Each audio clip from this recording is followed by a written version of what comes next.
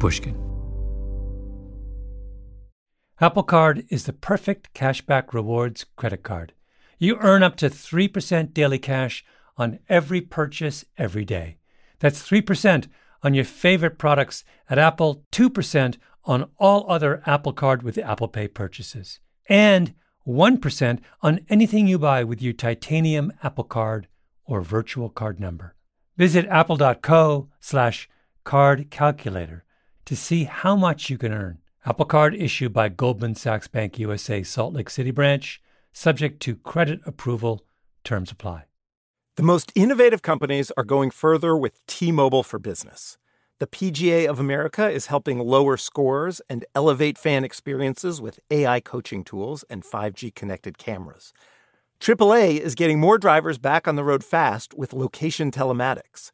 And the Las Vegas Grand Prix is powering race day operations with 5G connectivity, giving fans an experience at the speed they deserve. This is accelerating innovation with T-Mobile for Business. Take your business further at T-Mobile.com/now.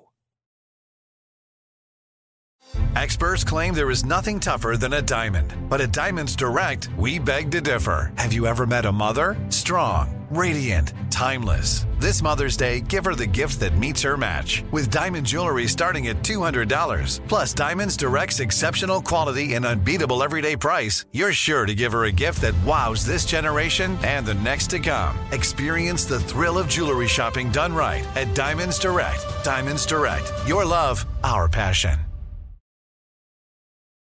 In his best-known work, The Uses of Enchantment, the late Austrian psychoanalyst Bruno Bettelheim asks us to consider the genius of the children's tale, Three Little Pigs.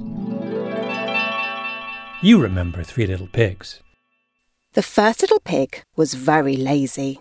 He didn't want to work at all, and he built his house out of straw. The second little pig worked a little bit harder, but he was somewhat lazy too, and he built his house out of sticks. Then they sang and danced and played together the rest of the day. The third little pig worked hard all day and built his house with bricks. It was a sturdy house, complete with a fine fireplace and chimney. It looked like it could withstand the strongest winds. The wicked wolf visits the first pig with the straw house and says he's going to eat him. "Not by the hair of my chinny chin chin," the little pig says. The wolf replies, "I'll huff and I'll puff and I'll blow your house down." And so he does, easily. The little pig escapes to his brother's house, the house built of sticks. The wolf gives chase, blows that one down too. Then the two little pigs escape to their big brother's house, the one made of bricks. And this time the wicked wolf can't blow it down.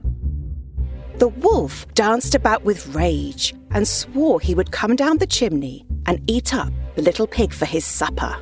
But while he was climbing onto the roof, the little pig made up a blazing fire and put on a big pot full of water to boil.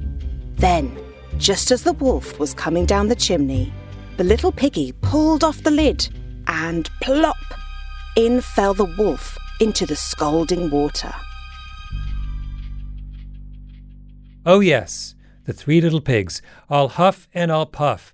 Everyone knows the story of the Three Little Pigs. Bruno Bettelheim's question was, what works in a fairy tale? The Three Little Pigs works. And what doesn't work? The fable of the ants and the grasshopper. Do you even remember it? I don't think you do. Here's the story. The ants spend the summer working nonstop, preparing for winter. Meanwhile, the grasshopper fritters away his summer, entertaining himself. And now he's hungry. "What?" cried the ants in surprise. "Haven't you stored anything away for the winter? What in the world were you doing all last summer?" "I didn't have time to store up any food," whined the grasshopper. "I was so busy making music that before I knew it, the summer was gone." The ants shrugged their shoulders in disgust. "Making music, were you?" they cried. "Very well, now dance." And they turned their backs on the grasshopper and went on with their work. That's it. That's the end of the story. Now, this one has the same basic lesson as Three Little Pigs. Life favors the hardworking and the prepared. Both stories have cute animals who just want to have fun. Little pigs, grasshoppers playing music. And the story of the ants and the grasshopper should be lodged in our memories because it was written by Aesop, of Aesop's fables, the same legend who brought us the tortoise and the hare. Pedigreed storytelling.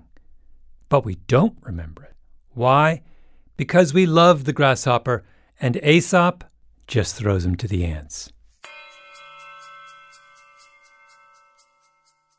Deep into my investigation of The Little Mermaid, I realized that we make Aesop's mistake all the time.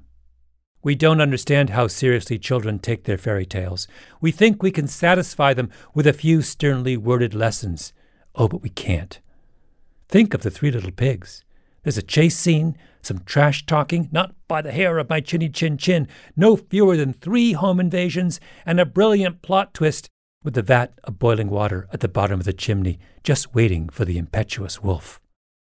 So the little piggy put on the cover again, boiled the wolf up, and the 3 little piggies ate him for supper.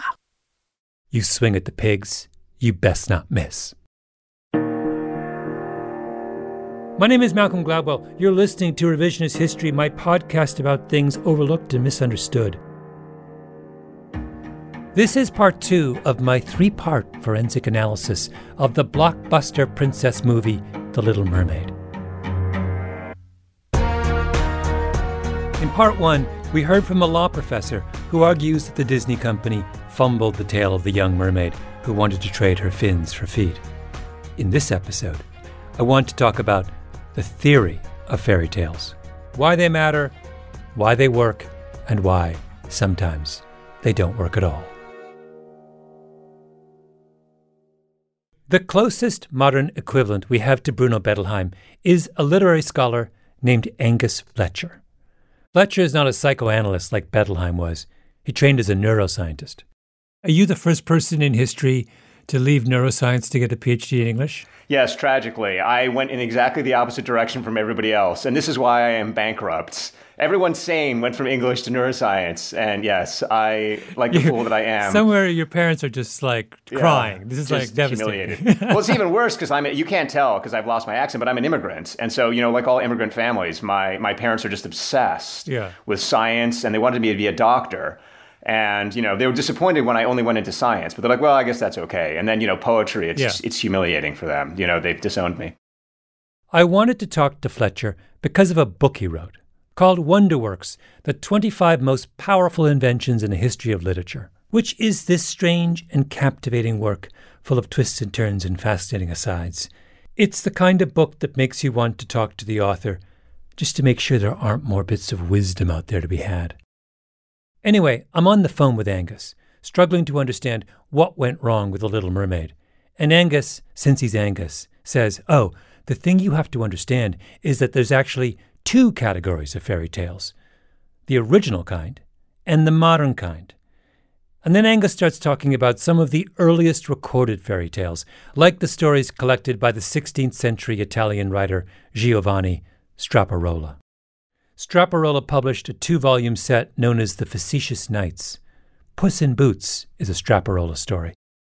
So there are these 2 amazing things that we start to see in Straparola's fairy tales, which again are the kind of most ancient ones we have written down. The first is that good luck happens to people who are fools. So a fool might find a lucky fish. And by a fool, I mean an actual fool. I mean somebody who is so dense in the story that he says terrible, rude things to everybody he meets, is an inept fisher person, has no apparent positive qualities whatsoever, and then ends up a prince. And it can go even further than that. It can happen to people who are bad. A classic example of this kind of story is an ancient fairy tale about a girl named Adamantina. Adamantina's family is starving, and she's sent by her older sister to buy food at the market. Adamantina goes to the market with the family's last money, and does she buy food? No, she makes a whimsical purchase of a doll that she sees because she happens to like this doll. And she takes this doll home with her. And her older sister is so distraught that she has this breakdown and is, oh my goodness, this is the end of the family. You have ruined the family. It's all over. And lo and behold, the doll turns out to be a magic doll. And it spits forth money. And this is the beginning of a series of just bizarre, improbable happenings that occur in the story. And Adamantina does not deserve them at all. She's not virtuous, she's not smart, she's not nice, she's not kind. The doll is a lottery ticket. The doll is a lottery ticket. That's exactly right. Yes. Fletcher calls these kinds of stories fairy tale twist stories. If you look at all the stories collected by Straparola, they almost always end with fairy tale twists. For thousands of years, people sat around the fire and listened to storytellers. And what are the narratives that survived the evolution of centuries? Stories in which heroes did not deserve their fate. Audiences wanted to believe that life could suddenly go from bad to good. It's not simply that life could suddenly go from that there could be a sudden twist. It's that the twist would be unrelated to the disposition and character of the protagonist. That I didn't have to meet a certain qualification to be eligible for this good fortune. It was bestowed on anyone. Yeah. But then, in the 17th century, fairy tales took a dramatic turn. The key figure was the French writer Charles Perrault. He read the fairy tales that had been collected by earlier writers and loved them, wanted to share them with the world. But Perrault thought they needed a little tweaking. He said, you know what? These tales are so primitive. They were written before the age of reason.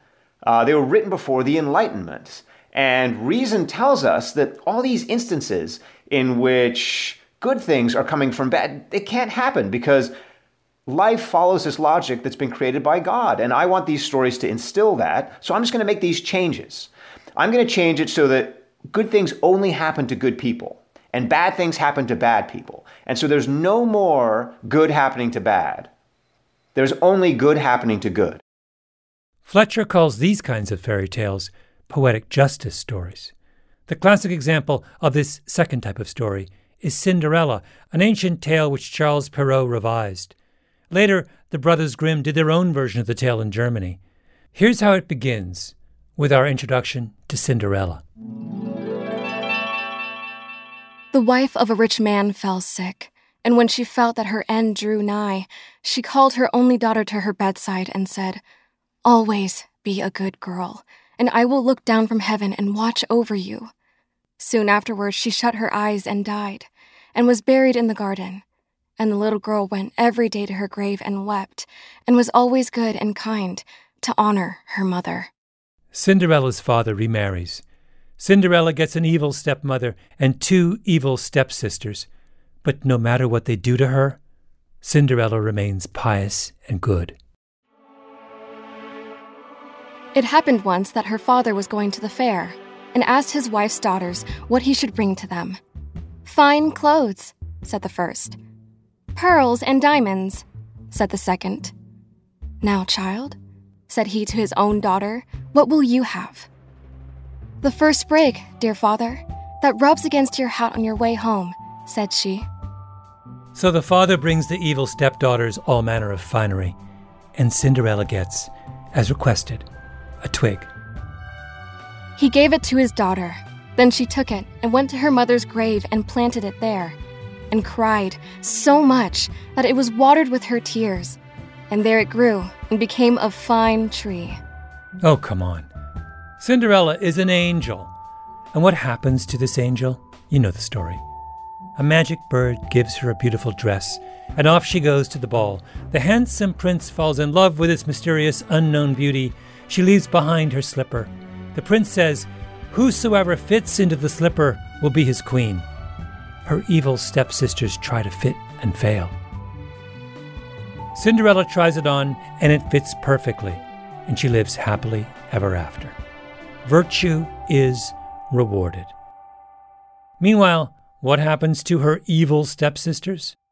When the wedding with the prince was to be held, the 2 false sisters came, wanting to gain favor with Cinderella and to share her good fortune. But they get attacked by pigeons that peck out their eyes.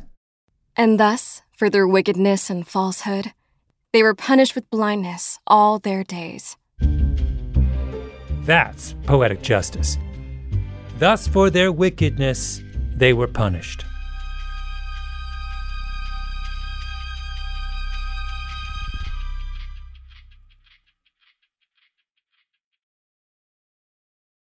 Apple Card is the perfect cashback rewards credit card. You earn up to 3% daily cash on every purchase every day.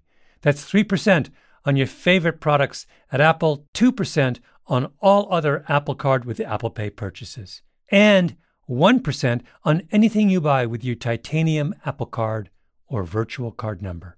Visit apple.co/card calculator to see how much you can earn. Apple Card issued by Goldman Sachs Bank USA Salt Lake City branch, subject to credit approval. Terms apply. Imagine you're part of a typical American family in the 17 or 1800s. After a long winter, you'd find the inside of your home covered in a thick layer of soot. Your kerosene lamps and your coal or wood heating system would have rendered your home in desperate need of a vigorous cleaning. And thus began the annual ritual of spring cleaning, which also included the very important job of changing out your smelly straw mattress. And while your current mattress most likely isn't made of straw, there's still a good chance it needs replacing. You deserve a Saatva luxury mattress. Saatvas are meticulously handcrafted and include all the luxury features you'd expect from a high-end mattress. But because they're sold online, they cost a fraction of the price of retail. What's more, Saatva will set up your mattress in the room of your choice and take your old one at no extra charge.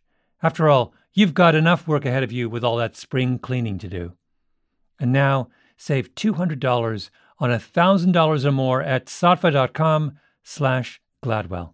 That's SAATVA.com/Gladwell. This show is sponsored by BetterHelp. I was raised not to complain. I had one of those English, stiff upper lip fathers. He carried his wounds and grievances on the inside, and I'm the same way. It's very hard to tell the difference between when I'm calm and happy and when I'm teetering on the edge. Is that good? Sometimes. Keeps things calm for my kids. But there are times when we have to share our burdens and enlist the help of others in making sense of our lives. That's where therapy comes in. A good therapist is someone who can walk with you and make that load on your shoulders a little lighter. If you're thinking of starting therapy, give BetterHelp a try. It's entirely online, designed to be convenient, flexible, and suited to your schedule. Just fill out a brief questionnaire to get matched with a licensed therapist and switch therapists anytime for no additional charge. Get it off your chest with BetterHelp. Visit BetterHelp.com/Gladwell today to get 10% off your first month. That's BetterHelp, HELP.com/Gladwell.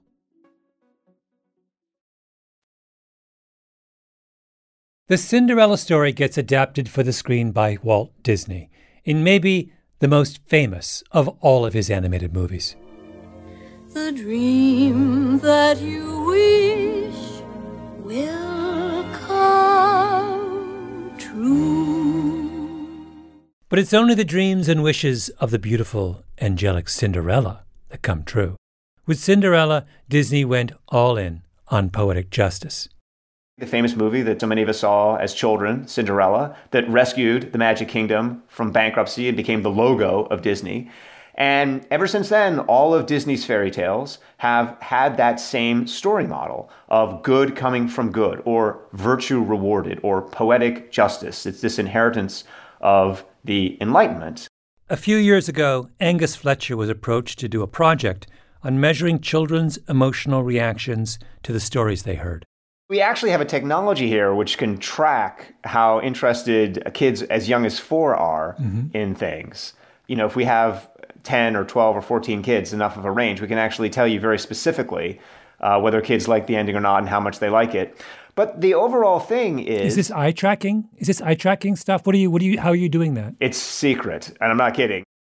So Fletcher does his top secret analysis of little kids watching Disney movies. And he thinks he knows what he's going to find. The kids prefer Cinderella. They don't want the moral anarchy of the fairy tale twist. And sure enough, the kids squeal with delight. They love the songs. But then, it all falls apart. There's a kind of post-Disney hangover. There's been this whole history of condemning Disney fairy tales because they're not realistic or because they advance kind of stereotypes or kind of unrealistic expectations about what princesses should be and so on and so forth. But it turned out it really wasn't any of those things that was going on. It was the narrative structure. The kids liked the characters, the adventure, the humor, the idea that mice and other animals could do all manner of cool things. But they struggled with the idea that good always comes from good and bad from bad. Why? Because your child is perfectly capable of extrapolating what all this means. What your brain processes is, well, bad things are happening to me. Why are bad things happening to me? They're happening to me clearly because I'm bad. And if bad things happen to bad people and I'm bad, then worse things are going to start to happen because there's no way for me to turn this train around. And what we see is that these stories generate what's called catastrophizing. And catastrophizing is when you become convinced that there's no way to break the cycle of bad feeling. And this is masked in Disney fairy tales because the immediate emotional effect of watching a Disney story is to feel good, is to feel happy because the ending is so sentimental and so positive. But over time, it has this corrosive negative effect. Now, by contrast, what happens when a child hears a fairy tale twist story? Those kinds of stories defeat catastrophizing. They short-circuit that and they say, no. Bad doesn't always come from bad. Good can come from bad. Just relax. Life is not logical. Kids prefer fairy tale twists to poetic justice. They prefer Adam and Tina to Cinderella. Now, why does this matter to our discussion of the Little Mermaid film? Because The Little Mermaid is poetic justice on steroids.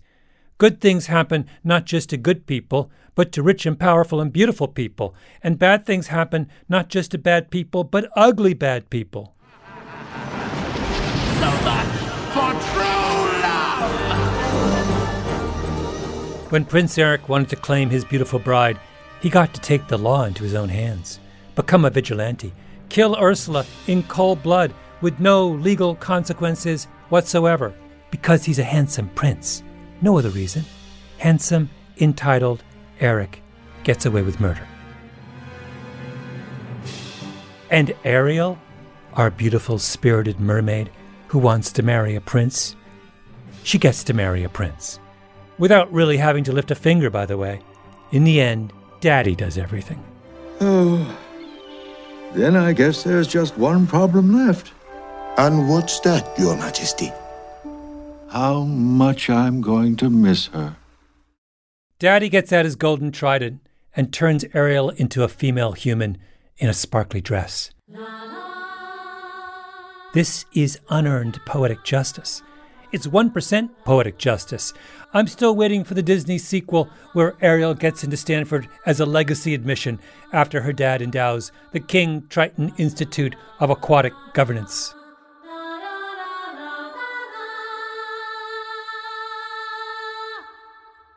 One of the things I realized in talking to Angus Fletcher was how difficult it was to make the transition from poetic justice thinking back to fairy tale twist thinking.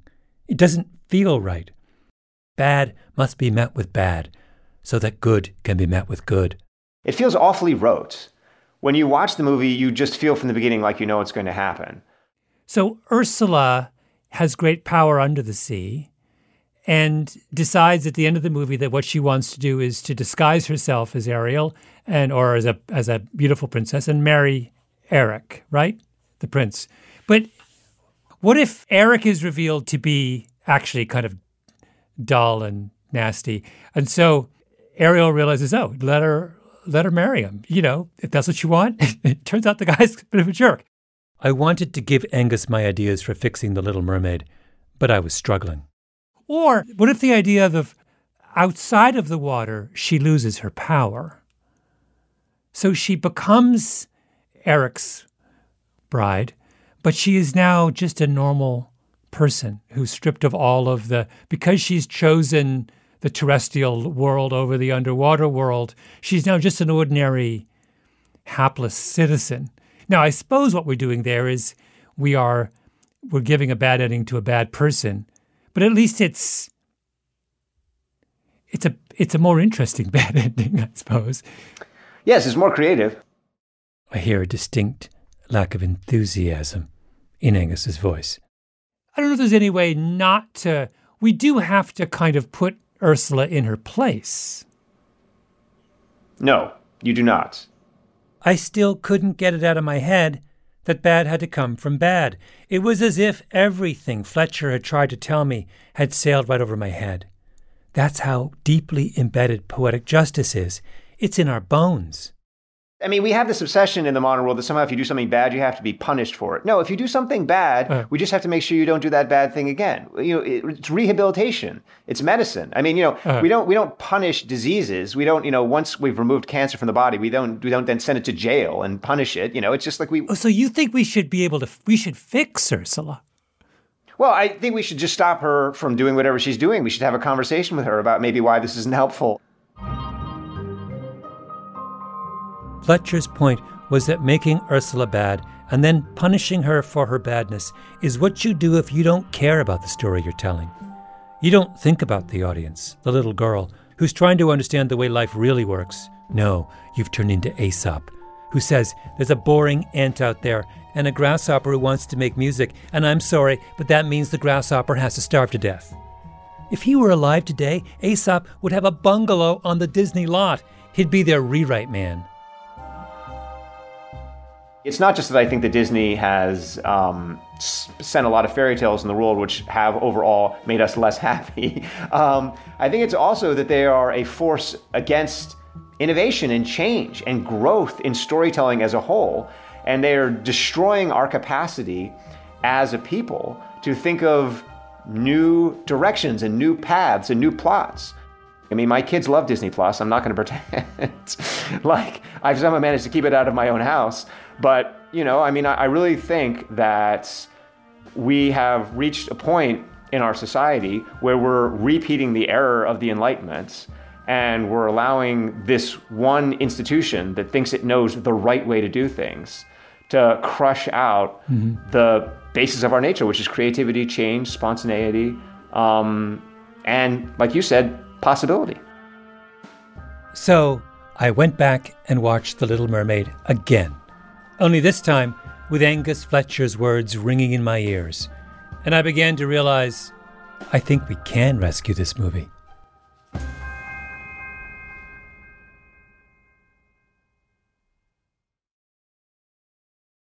As listeners to this show, you probably consider yourself pretty smart. But how smart is your wallet? When you're looking to upgrade your wallet, it's time to turn to NerdWallet. Their expert team of nerds has the financial smarts to help you find the right financial products for you. Before NerdWallet, you might have paid for vacations with whatever was in your wallet, but you could have been missing out on miles you didn't even know you were leaving on the table. Now you can get a new card with more miles and more upgrades. What could future you do with more travel rewards? A hotel upgrade? Lounge access? Wherever you go next, make it happen with a smarter travel credit card. Don't wait to make smart financial decisions. Compare and find smarter credit cards, savings accounts, and more at nerdwallet.com. NerdWallet. Finance smarter. As with all cards, credit is subject to lender approval and terms apply. The most innovative companies are going further with T-Mobile for Business. The PGA of America is helping lower scores and elevate fan experiences with AI coaching tools and 5G connected cameras. AAA is getting more drivers back on the road fast with location telematics. And the Las Vegas Grand Prix is powering race day operations with 5G connectivity, giving fans an experience at the speed they deserve. This is accelerating innovation with T-Mobile for Business. Take your business further at T-Mobile.com/now. I understand that anybody who's paid attention to the media would have to come to the conclusion that I killed my wife. Hi, my name is Zach Stewart-Pontier. I'm one of the filmmakers behind The Jinx, and I'm excited to bring you the official Jinx podcast. We'll be revisiting all 6 episodes of Part 1 and watching along with Part 2 as it airs on Max, starting April 21st. Bye-bye. The official Jinx podcast. Listen on Max or wherever you get your podcasts. How old were you when you first saw Little Mermaid? You saw this as a kid. Oh, yeah. I saw it as a kid, and it was my favorite of all the princess movies. Oh, yeah. I needed a screenwriter, a good one, to try their hand at fixing the dumpster fire that was Disney's The Little Mermaid. And I thought, why not Britt Marling, the co-creator with Zal Butmanglich of one of my favorite TV shows ever, The OA on Netflix. Britt Marling struck me as the kind of person who could live inside the imagination of young Ariel, our little mermaid who longs for a better life. I remember as a little girl, I used to, not only was the only song I still to this day know on the piano is Under the Sea. Really? So I can play that. I used to play that and sing that and charge people money to watch it.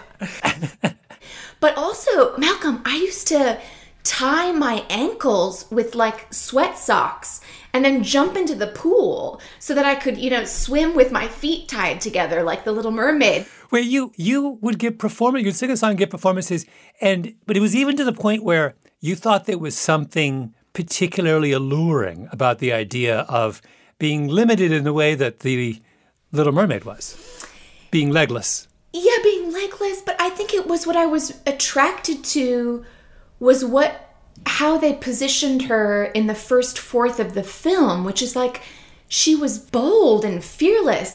The first fourth of the film. Let's be clear, none of us have any issues with the first fourth of the film. There was a shipwreck, and she's just like jumping amongst the, flaming, falling logs. It was like there was no other little princess being portrayed like that. Like Snow White, and Sleeping Beauty weren't performing those kinds of acts of heroism. But then it's interesting that, like, when I would play Ariel as a little girl in my mind, it was only the phase in which she was a fish. Mm-hmm. Because the moment she got legs, she loses all her agency. She's just sitting around waiting to be kissed. Yeah. So you're absolutely right. That's what's so... I mean, I never saw it as a kid. I only saw it 2 weeks ago as an adult. And, I have to say, mortified by what happened to her. I'm flabbergasted. Like, she disappears. She disappears. She stopped. She just disappears. And all she does is bat her eyelashes at this dumb... Prince! Disney entranced the young Britt Marling. They owned her imagination. She was in love with Ariel. She was tying her legs together with tube socks and singing Under the Sea at the piano. And then what did Disney do? They gave up on her. They lost her. They abandoned her with a plot that doesn't even do poetic justice. We are supposed to believe this is a young girl who is openly defying her father's wishes. And what is the nature of her defiance? Pursuing and marrying a prince, which was exactly what her father, a king, wanted for his daughter. It's as if one of the Kardashians' daughters was so angry at her parents that she went out and started a reality show. No, it's not teenage defiance. that is joining the family business. Joining the family business. 100%, because Triton would be down in his palace under the sea, rubbing his hands together and being like, and now I can broker a deal with the men on land, and we can consolidate our resources and extract even more and take over more of the world together. Come on. We went back and forth, Britt and I, up and down. The movie just felt so slapdash, as if its creators thought that 6-year-old girls just wouldn't care about whether the narrative made any sense. What has Triton done about the hundreds of souls entrapped by Ursula? Nothing. Nothing until his daughter gets captured. And then all of a sudden he's like... That's so good. And then all of a sudden he's like, oh, this can't stand. Oh, I got to go do battle with Ursula. Like, wait, what kind of model of leadership is this? That's good, because there you're bringing the classism in again, right? Totally. Because he doesn't care about everybody else who perished in Ursula's garden. He only cares if his princess ends up there. I mean, this is the most appalling king behavior that I've ever seen. There's no aspect of him in any way fulfilling the functions of his office here. You could also ask yourself this too, Malcolm. why are so many people leaving Triton's kingdom and going to Ursula in the first place? Yes. Why are there so many dissatisfied citizens who are seeking out the help of the old wise woman, traditionally in the woods, but here deeper within the sea? Yeah. Oh, yeah. No, actually, that's... What's rotten at the center of Triton's kingdom that he has so many unsatisfied mer people? 1,000 of his subjects are enslaved under, half a mile away. Living as ghost algae stuck to the forest floor, scrambling for, bits of human flesh. It's sad. The man is appalling. Yeah. I could talk to Britt Marling forever, but I had to find out. Would she join me? Would she lend her magic to fixing The Little Mermaid with the promise of nothing except the kind of random minor celebrity that comes from being a participant in a revisionist history episode? No money, no swag, not even legal indemnification if the Walt Disney Company comes after us. So let's talk about your homework. I hope it's not too onerous. I have emailed you a copy of the script. Oh, wow. Nice. And all I want is not even a scene, a piece of a scene. You don't have to resolve all these issues. I just want you to take a moment in the script where there is an opportunity to do something different. Do you know that this is literally my favorite thing? I can't even accept this as a homework assignment because this is just pure pleasure, unbridled pleasure for me. She was all in. I would not walk alone on this journey, this road of trials. We're trying to give the feeling of what is possible. And then I'd like to see whether we can create a groundswell, public groundswell among 9-year-old girls in this country for a better version of Little Mermaid. A retelling. The real one. Yes! Yes! Yes! Yes! Next time on Revisionist History, The Little Mermaid done right. Ariel? It was you! It was you all along! Duh.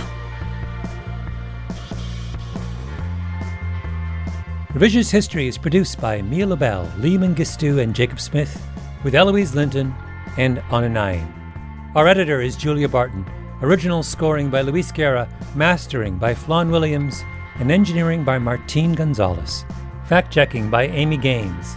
Our voice actors are Paris Glasgow and Melina Rose. Special thanks to the Pushkin crew, Heather Fain, Carly Migliori, Maya Koenig, Daniela Lacan, Maggie Taylor, Eric Sandler, Nicole Morano, Jason Gambrell, and of course, Jacob Weisberg. I'm Malcolm Gladwell.